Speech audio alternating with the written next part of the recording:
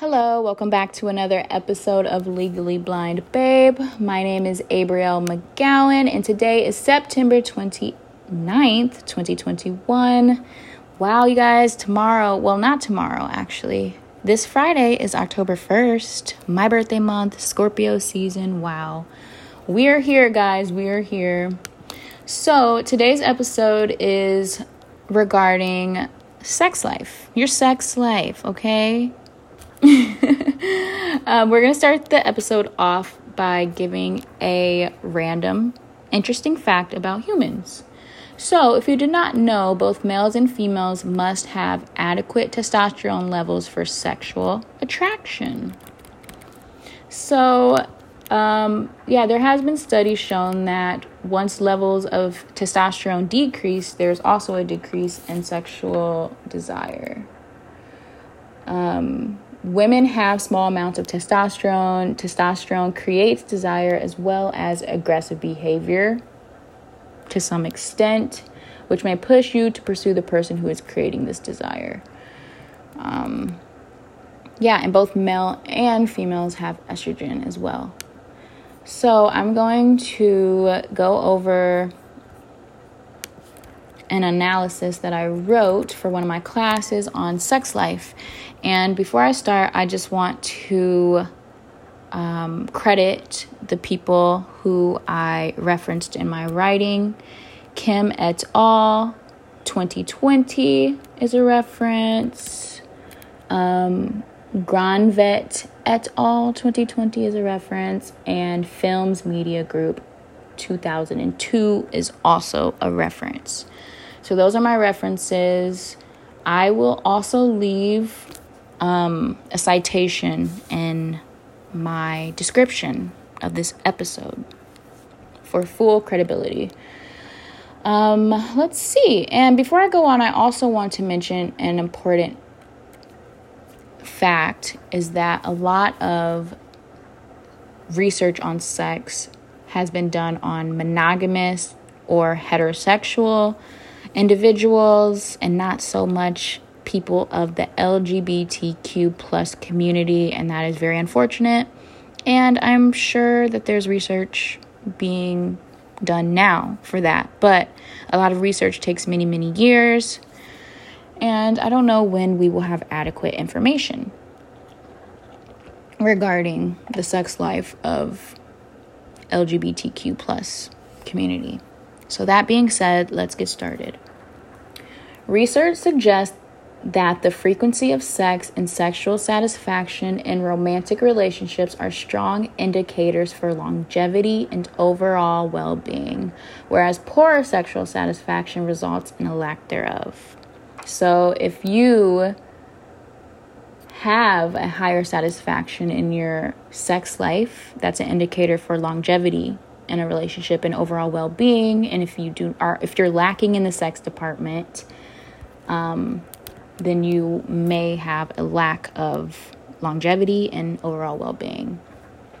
Couples who openly communicate their specific needs and interests tend to stand the test of time. Individuals in monogamous relationships exclusively rely on their partner for sexual satisfaction. That being said, a lack of communication regarding sexual preferences has been shown to be one of the top 3 conflicting issues for monogamous couples. That is crazy. A lack of communication regarding sexual preferences. It is so important to tell your partner what it is that you like and want. Conflicting data on whether or not similarity in sexual desire affects longevity in romantic relationships exists. So we are not 100% sure if desire discrepancies or like a similarity in sexual desire affects the longevity of romantic relationships, but we're trying to figure that out. Sexual desire discrepancy is the difference between desired frequency of sexual behavior and the actual frequency of sexual behavior in relationships. According to Films Media Group, 45% of men and 40% of women report wanting more sex when asked if they were satisfied with the amount of sex they are having. Couples tend to comply with the sex needs of their counterpart, meaning the frequency of sex often involves some sort of compromise of either person's desire. That's a lot to take in. But yeah, so 40% of men are satisfied and 45% of men want more sex and 40% of women want more sex than what they're having. And usually, I guess it's like some kind of compromise between whether or not we're going to have sex, because one partner might be into it and one partner may not be into it. There are considerable differences in men and women in relation to sexual desire. Men are 4 times more likely to have casual sex, masturbate, and report having sexual fantasies. Granvit et al. Cited an Australian-based study involving 6,500 heterosexual participants whose ages ranged from 18 to 84. The results of the study concluded that 58% of women and 46% of men were satisfied with the frequency of sex within their relationship. So that shows that in this study, men on average were less satisfied than women with the amount of sex that they're having. Men have been shown to generally be less satisfied with the frequency of sex they experience. On the contrary, women are more likely to engage in sex for emotional reasons. Women have also been studied to be the most restrictive sexual partner. That being the case, it is predicted that women tend to affect the frequency of sex within a short-term relationship more so than men. This is especially true for egalitarian cultures.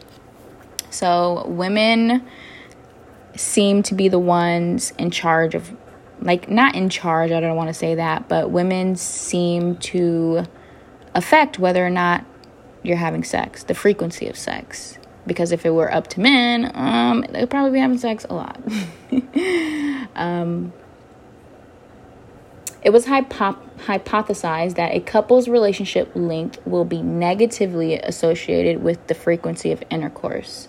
Results of their research shows that frequency of sex declines with increasing relationship length, and neither men nor women were exclusively associated with that effect. So over time, I feel like you just become familiar with your partner and the frequency of sex does decline. And I feel like that's normal. It doesn't necessarily mean that you're not in love with that person anymore. But yeah, it's just as the relationship length increases, the amount of sex that you have decreases. And neither men or women are to blame for that. Films Media Group asked 3 couples to share what is most important to them in their relationship. 2 out of 3 couples stated non-sexual answers such as compatibility and non-sexual intimacy like physical touch. 1 couple mentioned sex but emphasized the feeling of closeness that comes afterward. Desire discrepancies are a common issue facing couples. Although couples with matching levels of sexual desire tend to experience greater satisfaction in their relationships, it is evident that most couples develop strategies to manage these discrepancies, that's a good sign. Most couples come up with a way to make it work, Individuals who are responsive to their partner's needs and acknowledge the sexual relationships take work and effort tend to be able to navigate through desire discrepancies while sustaining satisfaction. It was found that it may be more beneficial to work through varying levels of desire in relationships rather than aiming to match the level of sexual desire of one person. So if you are struggling with this, it is apparent that it's probably better to navigate or try to manage the differences between you and your partner's sexual desire rather than trying to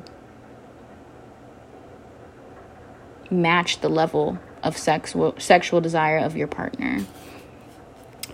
High levels of sexual satisfaction are positively associated with longevity and overall relationship quality and well-being. Desire discrepancies are a normative part of most relationships, but individuals are frequently unaware of these differences. This may be due to projection of one's own feelings or the lack of communication. Men have been studied to have an evolved higher level of sexual desire than women, whereas women tend to be more restrictive when it comes to sex. In addition, men are open to the idea of casual sex, while women will tend to have sex for emotionally driven purposes. For these reasons, men tend to compromise most on the frequency of sex, and women tend to affect the frequency of sex. Despite the differences in sexual desire, most couples find ways to manage differences while sustaining a desirable level of satisfaction in the relationship. So, summary, men are most likely to compromise with the frequency, aka how much you're having sex, and women are affecting the frequency of sex because apparently women are the more restrictive partner. And obviously, it's not always the case. Sometimes it's the woman with the higher desire, sometimes it's the man, or sometimes, and like I said, unfortunately, a lot of the research hasn't been done on the LGBTQ plus community, so I am talking about heterosexuals, and I'm sure that the amount of sexual desire varies within anyone, whether you're gay, straight, bi, trans, any of those. So, I would love to hear your guys' input on this. You can follow me on Instagram. My Instagram handle is ABRIELLE_McGowan, MCGOWAN. I would love to hear your input. Do you think you in your relationship, are there desire discrepancies? Do one of you want sex more than the other? How important is sex to you in a relationship? Does sex equate love in your relationship?